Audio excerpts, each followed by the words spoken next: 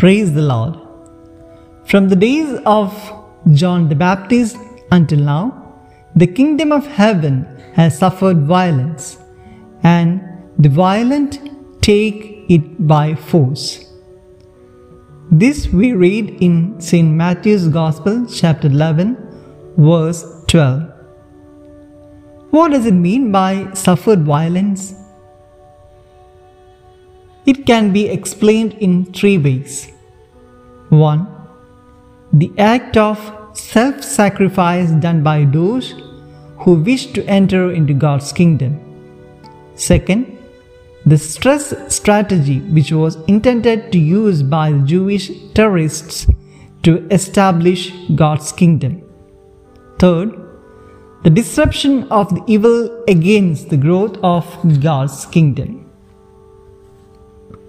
Even before Jesus' time, when John the Baptist started to prepare the way for gospel, it was suffered.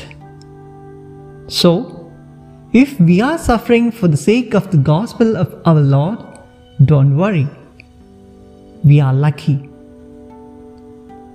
Our suffering could be both of internal and external.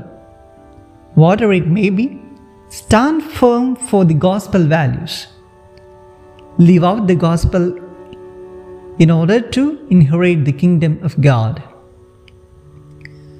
Whatever may be our life situations, never ever give up our faith.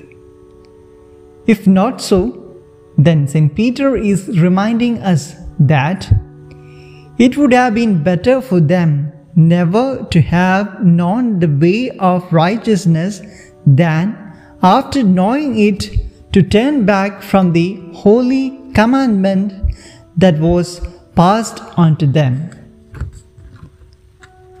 Let us ask the Lord to give the grace and strength to stand firm in our faith and fight against all evil disruptions that can come against the kingdom of God.